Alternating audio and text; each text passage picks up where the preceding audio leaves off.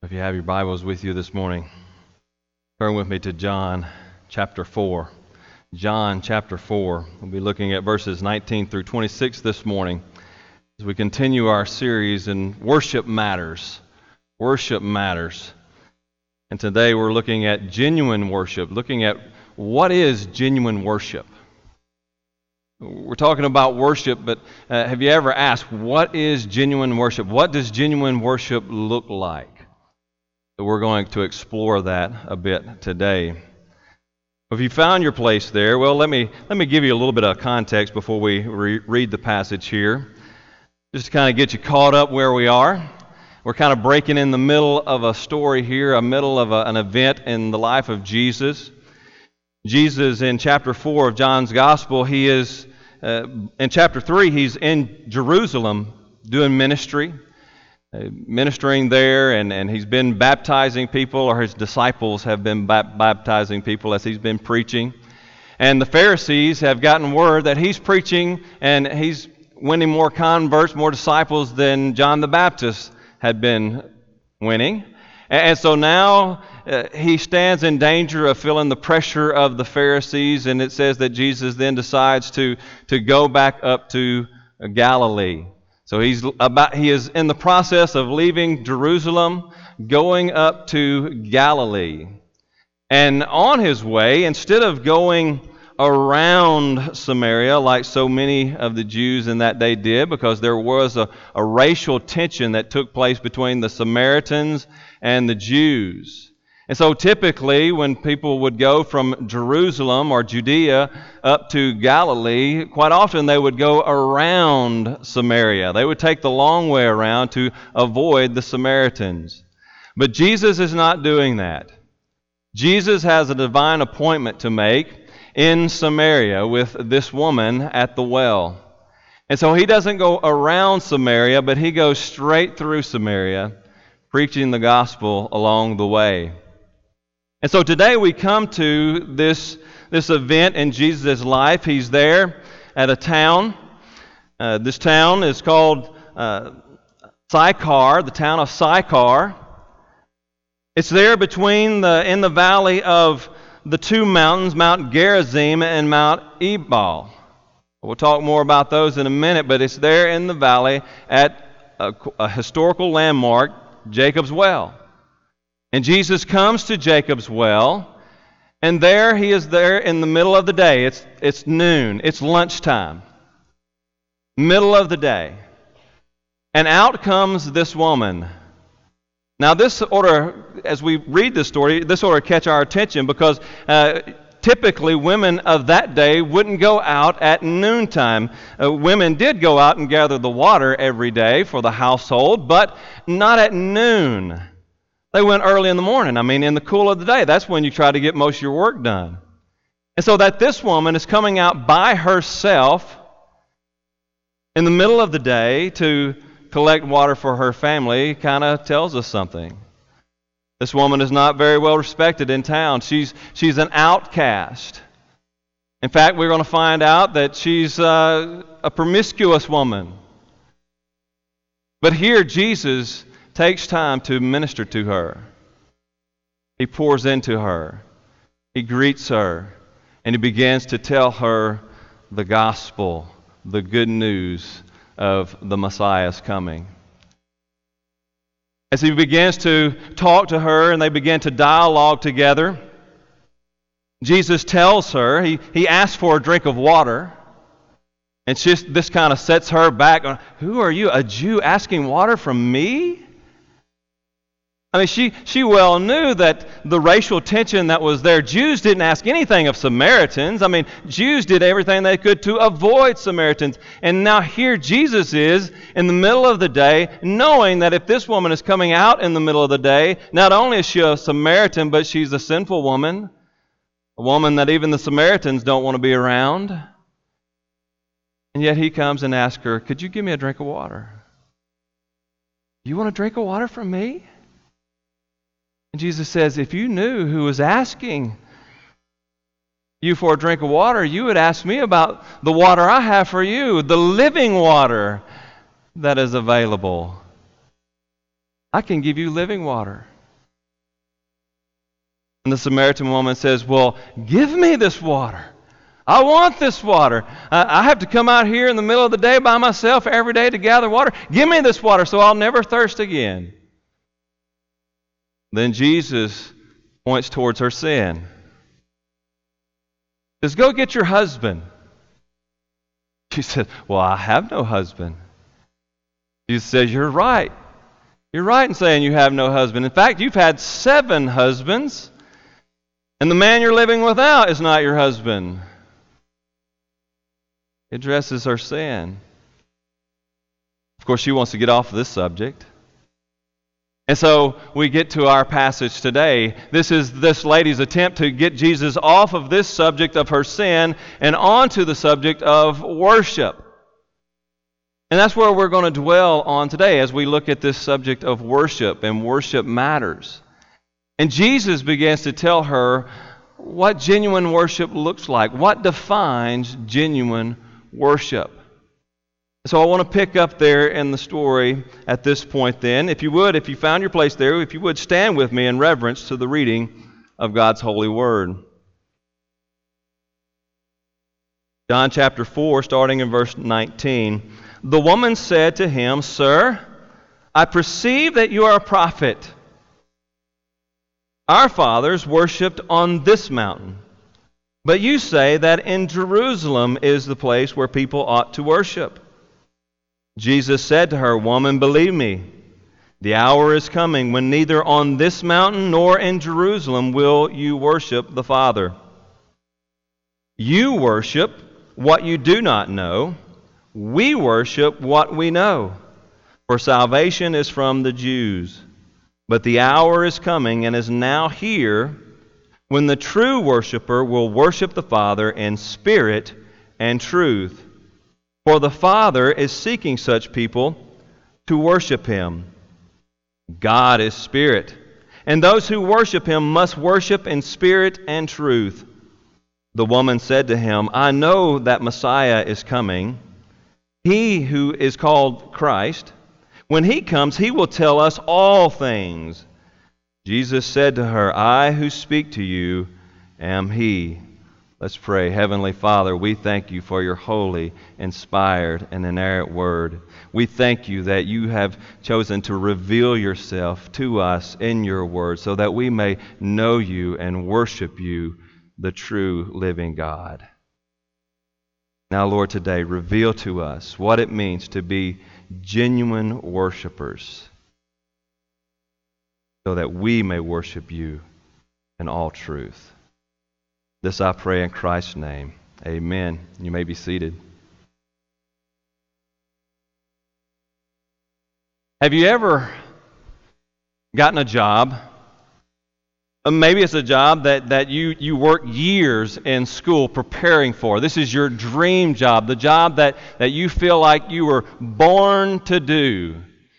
And you get in there, and at first you're really excited about it. I mean, this is good stuff. I love this. I love doing what I'm doing. I have a passion for it. And you're really excited about it. And the first year or two, everything is great and lovely and wonderful. And you just have that drive about the job.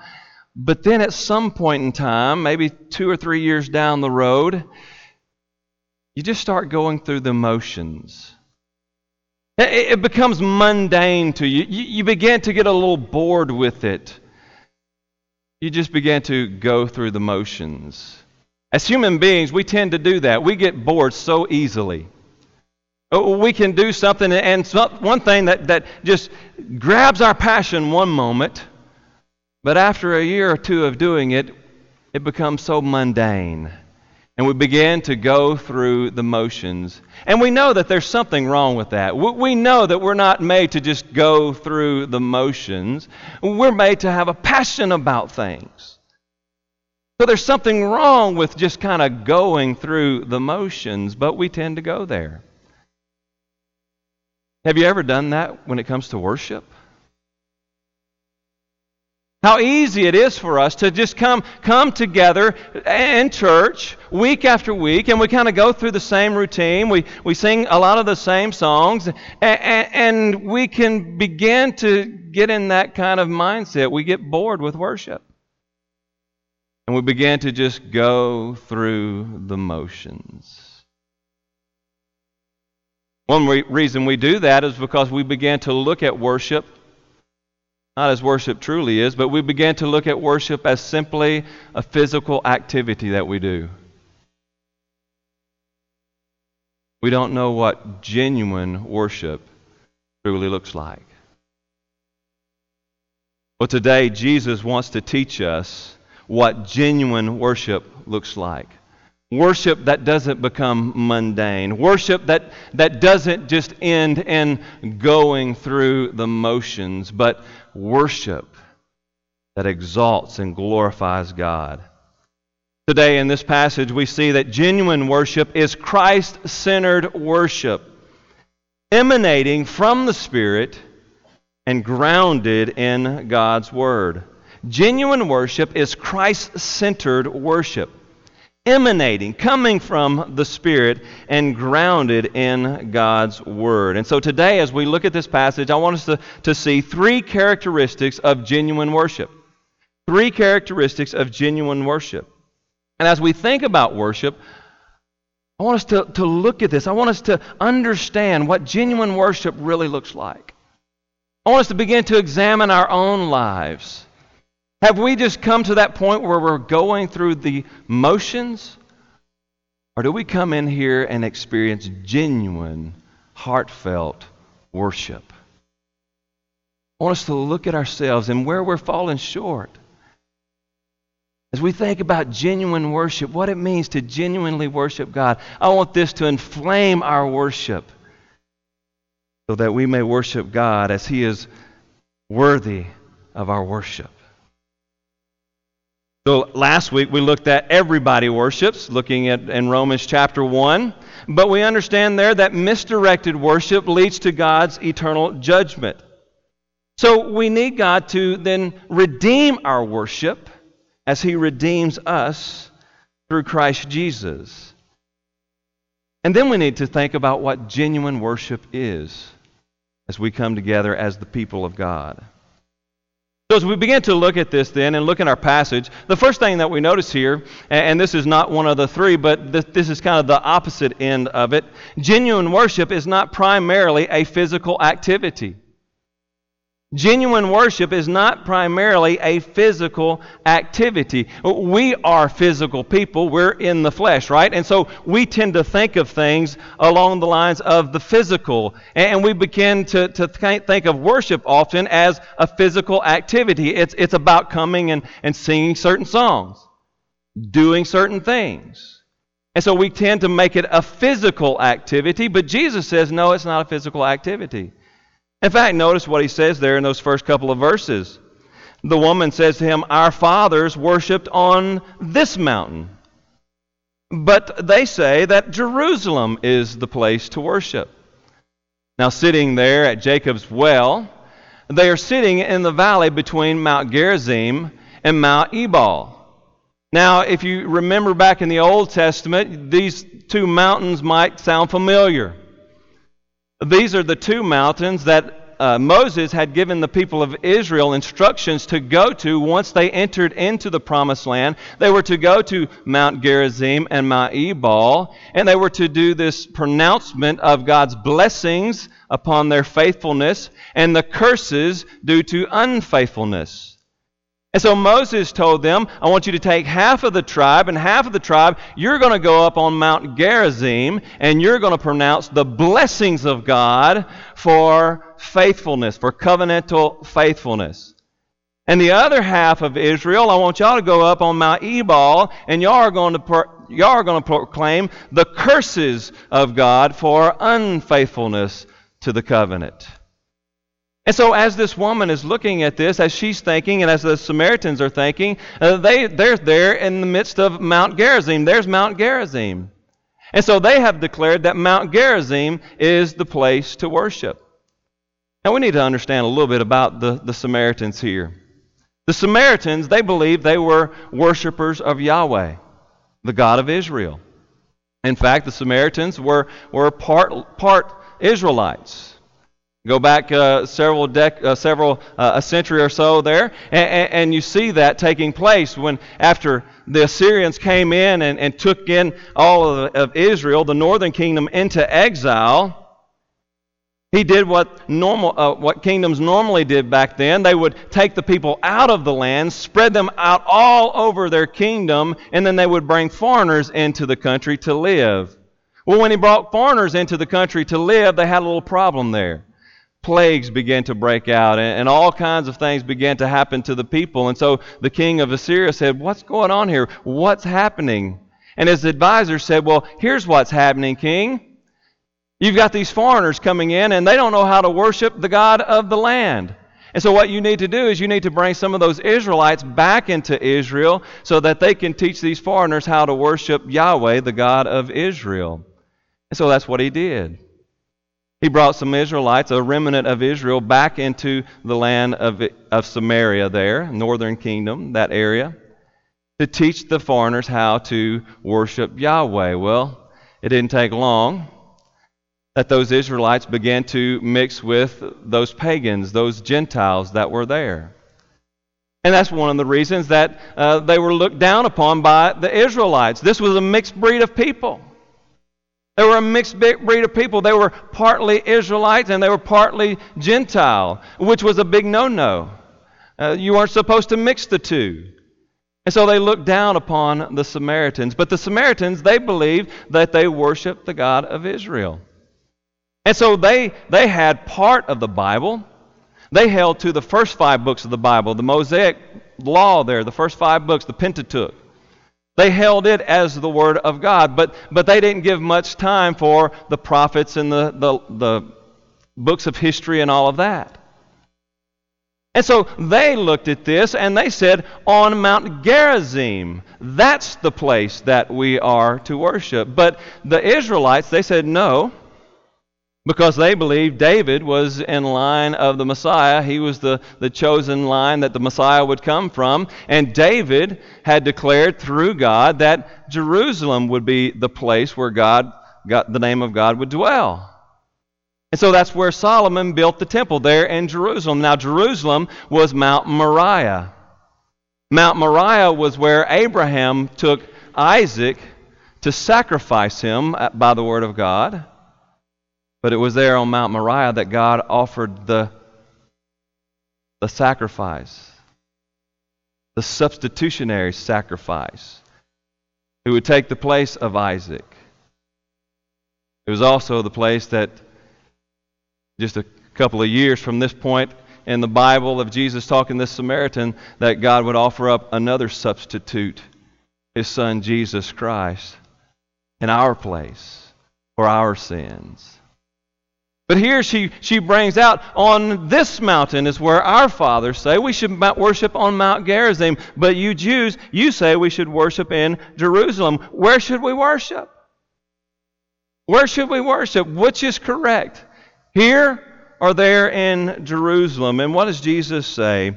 Verse 21, Jesus said to her, "Woman, believe me, the hour is coming when neither on this mountain nor in Jerusalem will you worship the Father." The time is coming. The time is coming when you will no longer worship here on this mountain or in Jerusalem. That's not significant. In fact, he's going to go on and say, the time is coming and is now here. You see, there was a time when Jerusalem was the place of worship, where the worship of God was supposed to be directed, because that was where the presence of God, the indwelling presence of God, chose to dwell, the glorifying presence of God. He chose to dwell there in Jerusalem. And so you were supposed to point your worship, focus your worship on the temple where God's presence was said to dwell. But when Jesus came, all of that changed. No longer is it about the temple, but now it's about the Messiah. It's no longer about a place, but it's about the Spirit. You see, worship is not primarily a physical activity. It's not about a physical place. It's not about a physical place. It's not about Mount Gerizim. It's not about Mount Moriah. It's not about this sanctuary. You can't house God in this sanctuary. It won't hold Him. This is just a building. It's a roof over our head to keep us out of the rain. But I tell you what, if you take this building away, if you just wipe this building out and we set up a tent right here, we wouldn't even need a tent. We could just gather on the grounds. We could go over here to Carter Park and gather on the grounds over at Carter Park and have church. We can worship God there. We don't need this building. It's not about a physical place. I'll tell you what, it's not about physical activities either. It's not about physical activities. We can worship God without raising our hands. We can worship God without singing. We can worship God without any of those things. It's not about a physical activity. So what is worship about? Genuine worship, first of all, emanates from the Spirit. Genuine worship emanates from the Spirit. Notice what Jesus tells the woman there. Jesus said to her, you worship what you do not know. We worship what we know, for salvation is from the Jews. But the hour is coming and is now here when the true worshipers will worship the Father in spirit and truth. For the Father is seeking such worshipers to worship Him. God is spirit, and those who worship Him must worship in spirit and truth. And so, first of all, genuine worship emanates from the Spirit. It emanates from the Spirit. Worship is a spiritual matter. It's not a physical matter. It's a spiritual matter. It's something that takes place from within. It begins within, and it comes out from within. Now, if it's a spiritual matter, then one thing that we have to understand, if worship is about the Spirit, then we have to be born of the Spirit. We have to be born of the Spirit. Now understand, Jesus here is not saying that we have to worship through the Holy Spirit. He's not talking about worshiping in the Holy Spirit. He's talking about worshiping from our spirit. It's our spirit, but that spirit has to be alive. It has to have life. We were dead in our trespasses and sins. We were dead in sin. Our spirit was dead. And so if we are going to worship God, truly worship God, then we have to worship in spirit, and that spirit has to be alive. Therefore, we must be born of the Spirit. Jesus makes this clear over in chapter 3. Chapter 3, Jesus is talking to Nicodemus. Nicodemus comes to Jesus and he begins to ask him all of these questions. He says to Jesus, Rabbi, we know that you are a teacher come from God, for no one can do these signs that you do unless God is with them. And Jesus answered him, truly, truly, I say to you, unless one is born again, he cannot see the kingdom of God.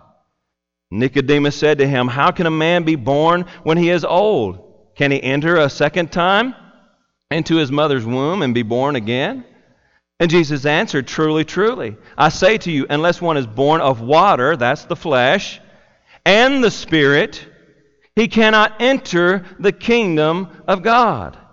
That which is born of the flesh is flesh, and that which is born of the Spirit is spirit. Do not marvel that I said to you, you must be born again. The wind blows wherever it wishes, and you hear its sound, but you do not know where it comes from or where it goes. So it is with everyone who is born of the Spirit.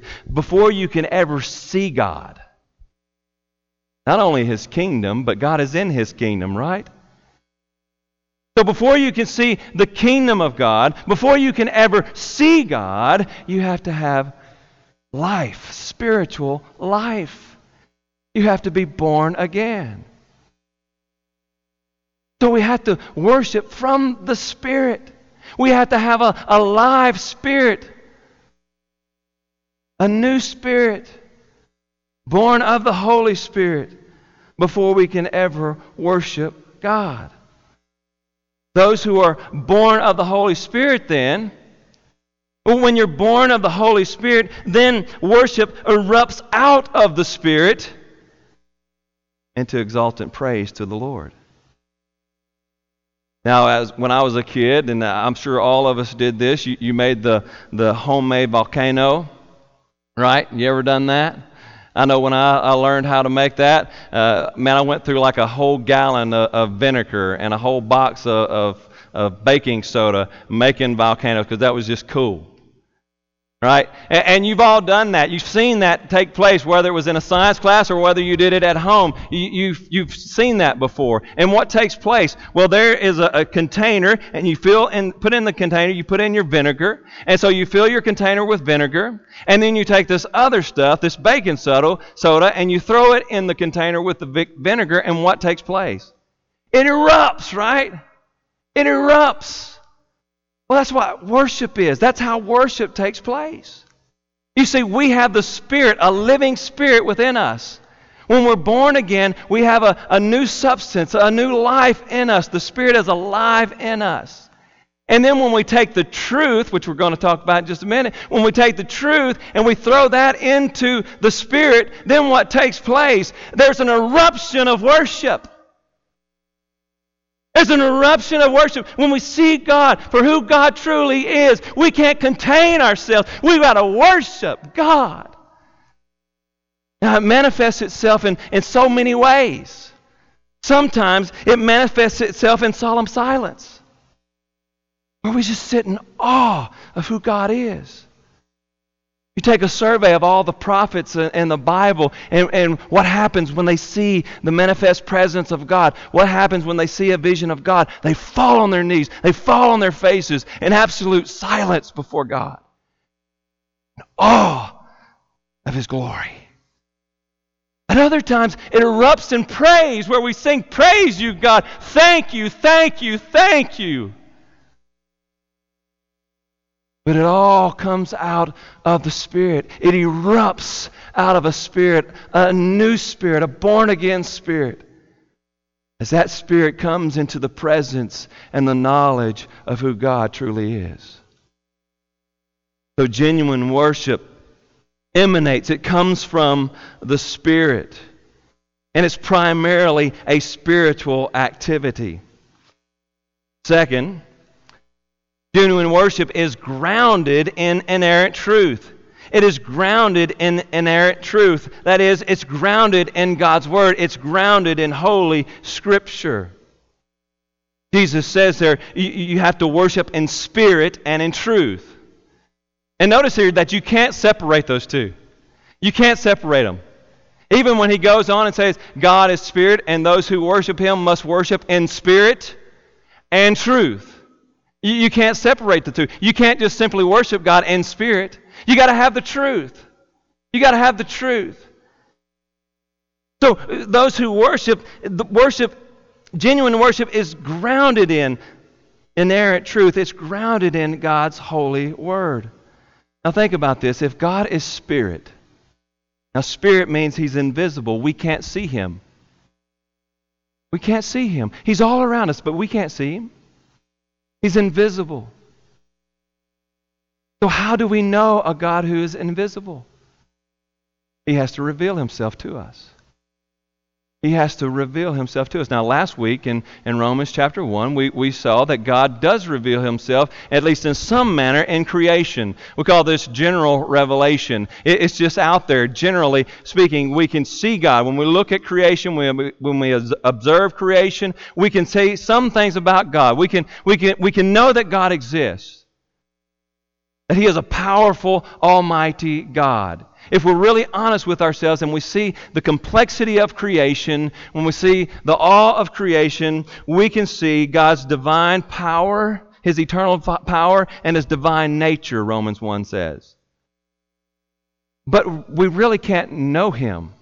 We can know things about Him through general revelation, through nature, but we can't know specific things about Him, the things that we need to know if we're going to be in a relationship with Him.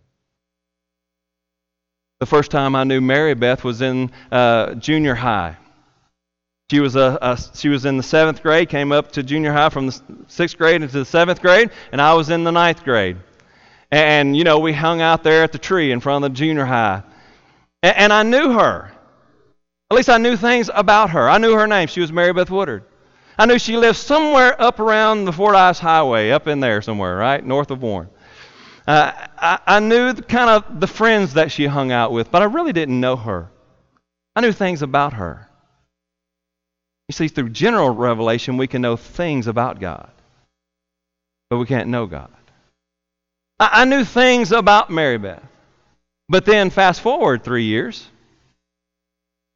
On up in high school, she was a sophomore, I was a senior. On December 19th, 1990, we took a little trip with a group of our friends to go see the Christmas lights up in Star City, Arkansas, and I began to know Mary Beth. Not just things about her, but I began to know her. I began to know her likes and dislikes. I began to know who she was as a person, and through that knowledge, that led to going steady, and then to an engagement, and on into a lifetime commitment, because I knew her personally. I didn't know things about her. Now I knew her. And you see, that's the way it is with the truth. God reveals himself in a general way in creation so that we can know things about God. But in his word, in Scripture, he reveals himself in a specific way. So now we don't just know things about God, now we know God. And he speaks to us through that word every day. Every time we open it up, he's speaking to us, revealing himself more and more and more so that we can truly know him. Now the Samaritans, Jesus says, you worship what you don't know. We worship what we know. They had a little portion of the truth. They had the first 5 books of the Bible. But then, they just kind of added what they wanted to about God after that. Well, we think God is like this. We think like God is like that. Have you ever heard people say that today? How many people do you know who maybe even are Christians, but they never pick up God's Word. They never pick up the Bible other than to bring it to church. And then they go home and they set it down on the table and never pick it up all week long. And then they begin to say, well, I think God is like this. I think God is like that. My God is like this. My God is like that. You're not worshiping the God of the Bible. You see, we have no right to think about God, what we think about God. God tells us who he is. Period. No question marks. That's how he is. This book tells us how God is. You don't get to make up who God is. He's revealed who he is. And if you're not worshiping the God of this Bible, you're not worshiping the one true God. You got to worship him in spirit and in truth. You got to know who he is. You got to know his attributes, his likes and dislikes. You got to know him. And only when you know him can you truly, genuinely worship him. That's why Jesus says there, sanctify them in truth. Your word is truth. Paul commands Timothy, preach the word. Preach the word. He didn't say sing hymns. He didn't say sing songs. Oh, that's important. But Paul said it's most important, you preach the word.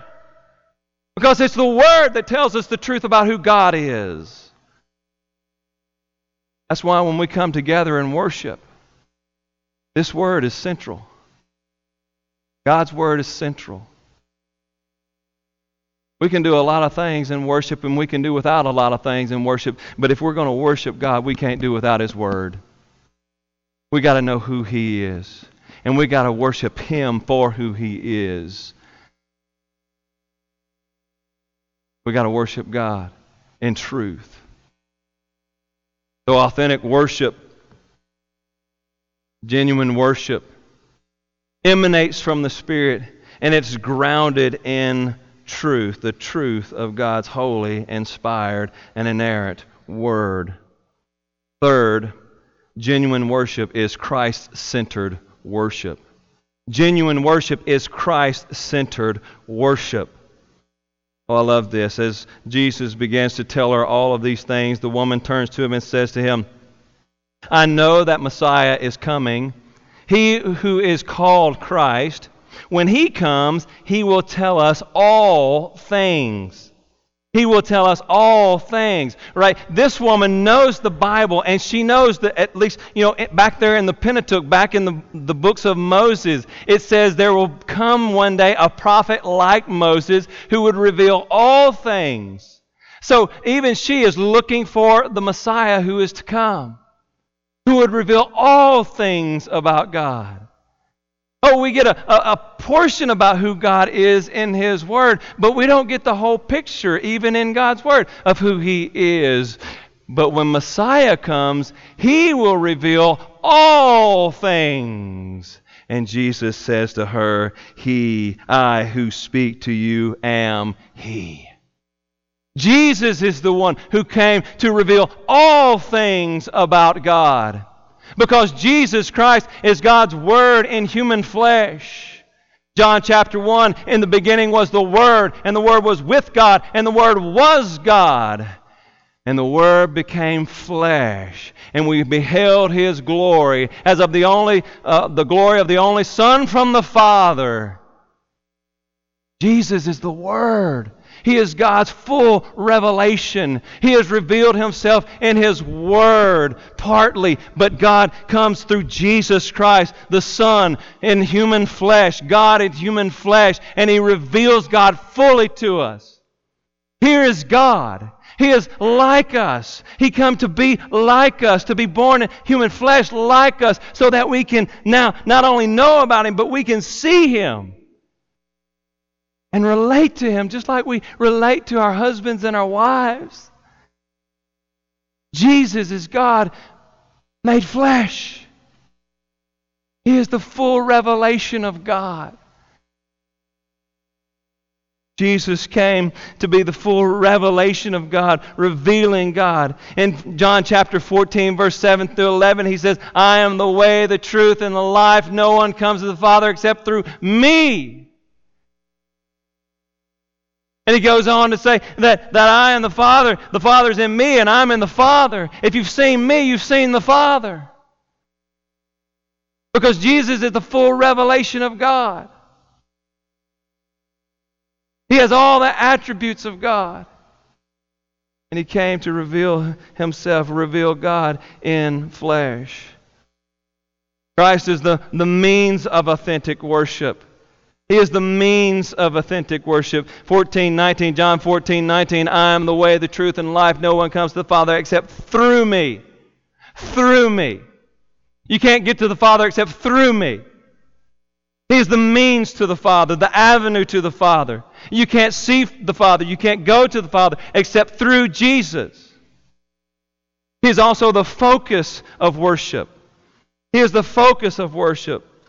Philippians chapter 2, verse 9 through 11, therefore God has highly exalted Him and given Him the name that is above all names, so that at the name of Jesus every knee should bow in heaven and on earth and under the earth, and every tongue confess that Jesus Christ is Lord, to the glory of the Father. Oh, Jesus is the center of our worship. The only way to the Father is through Jesus. And being God in human flesh, He is the focus of our worship. We bow the knee to Jesus Christ. Many world religions today, they think a lot about Jesus. They think He's a good man, a good teacher, a good moral teacher. Even some think that He's a mighty, wonderful prophet, but they don't see Him as the Son of God.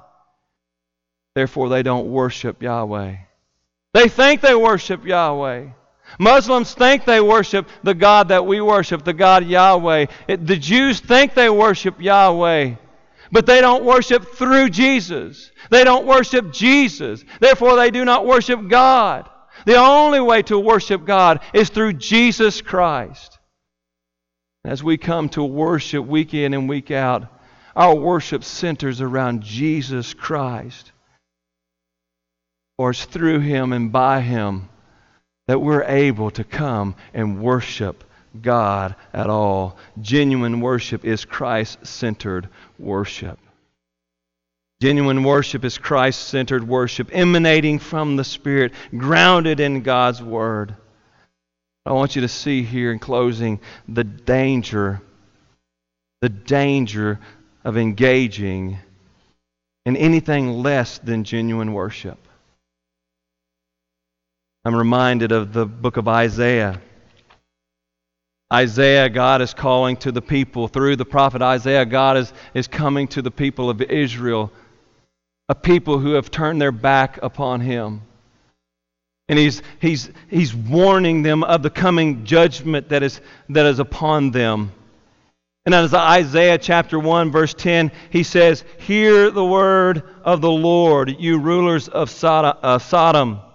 Give ear to the teaching of our God, you people of Gomorrah." He's talking allegorically there of Jerusalem and Judea. "What to me is the multitude of your sacrifices, says the Lord. I have enough of your burnt offerings of rams, of the fat of well-fed beasts. I do not delight in the blood of bulls, or of lambs, or of goats. When you come to appear before me, who required it of you, this trampling of my courts? Bring no more vain offerings. Incense is an abomination to me. New moon and Sabbath and the calling of convocations. I cannot endure iniquity and solemn assembly. Your new moons and your appointed feast, my soul hates. They have become a burden to me. I am weary of bearing them. When you spread out your hands, I will hide my eyes from you. Even though you make many prayers, I will not listen. Your hands are full of blood." You see, the people of Israel, they got to a point where they were going through the motions of worship. They were showing up at the synagogue. They were showing up at the temple. They were going through all of the motions. They were sacrificing their sacrifices. They were putting up their prayers. They were singing great psalms. But they were going through the motions, and their heart was not focused on God. And God says, "I'm tired of your worship. I'm sick of it. What is all this worship to me? You're going through the motions. You don't love me. You don't honor me. Because of that, I'm sending judgment upon your nation. No longer will I hear your prayers. No longer will I bless you." Oh, there's great danger in going through the emotions, of going through the motions of worship, but not truly worshiping God with all your heart, soul, mind, and strength. Oh, we're all so weak. And how tempting it is, how we are so prone to boredom. But if we focus on genuine worship, worshiping Christ, Christ-centered worship, grounded in the truth of God's Word, pouring that into our spirits and allowing that to erupt into praise, we'll never go through the motions, but we will truly worship God. Oh, dear friend, today examine your heart. Examine your heart. Are you going through the motions of worship? Are you engaging in genuine, true worship? Let today be a day that you commit yourself to filling the Spirit with the Word of God day in and day out. Fill up the Spirit so that you might erupt in glorious praise to God. Now for some, you're not engaged in genuine worship because you don't know Jesus. You need to be born again. You need a new living spirit. The only way to do that, the only way to experience that is to trust in Jesus. Turn to Him today. He died on the cross for your sins. He gave Himself for you so that you may have life to worship. Will you trust Him today? Oh, Heavenly Father, Lord, we come to you today and we thank you for your Word. Your Word is truth. And it reveals the truth about who you are. Oh Lord, let us cherish your word. Let us cherish your word. Let us fill our lives, our spirit with your word, so that we may praise you. And let us trust in the Word come flesh, Jesus Christ, through whom all of your glorious blessings flow. This I pray in Christ's name. Amen. Stand with us if you will.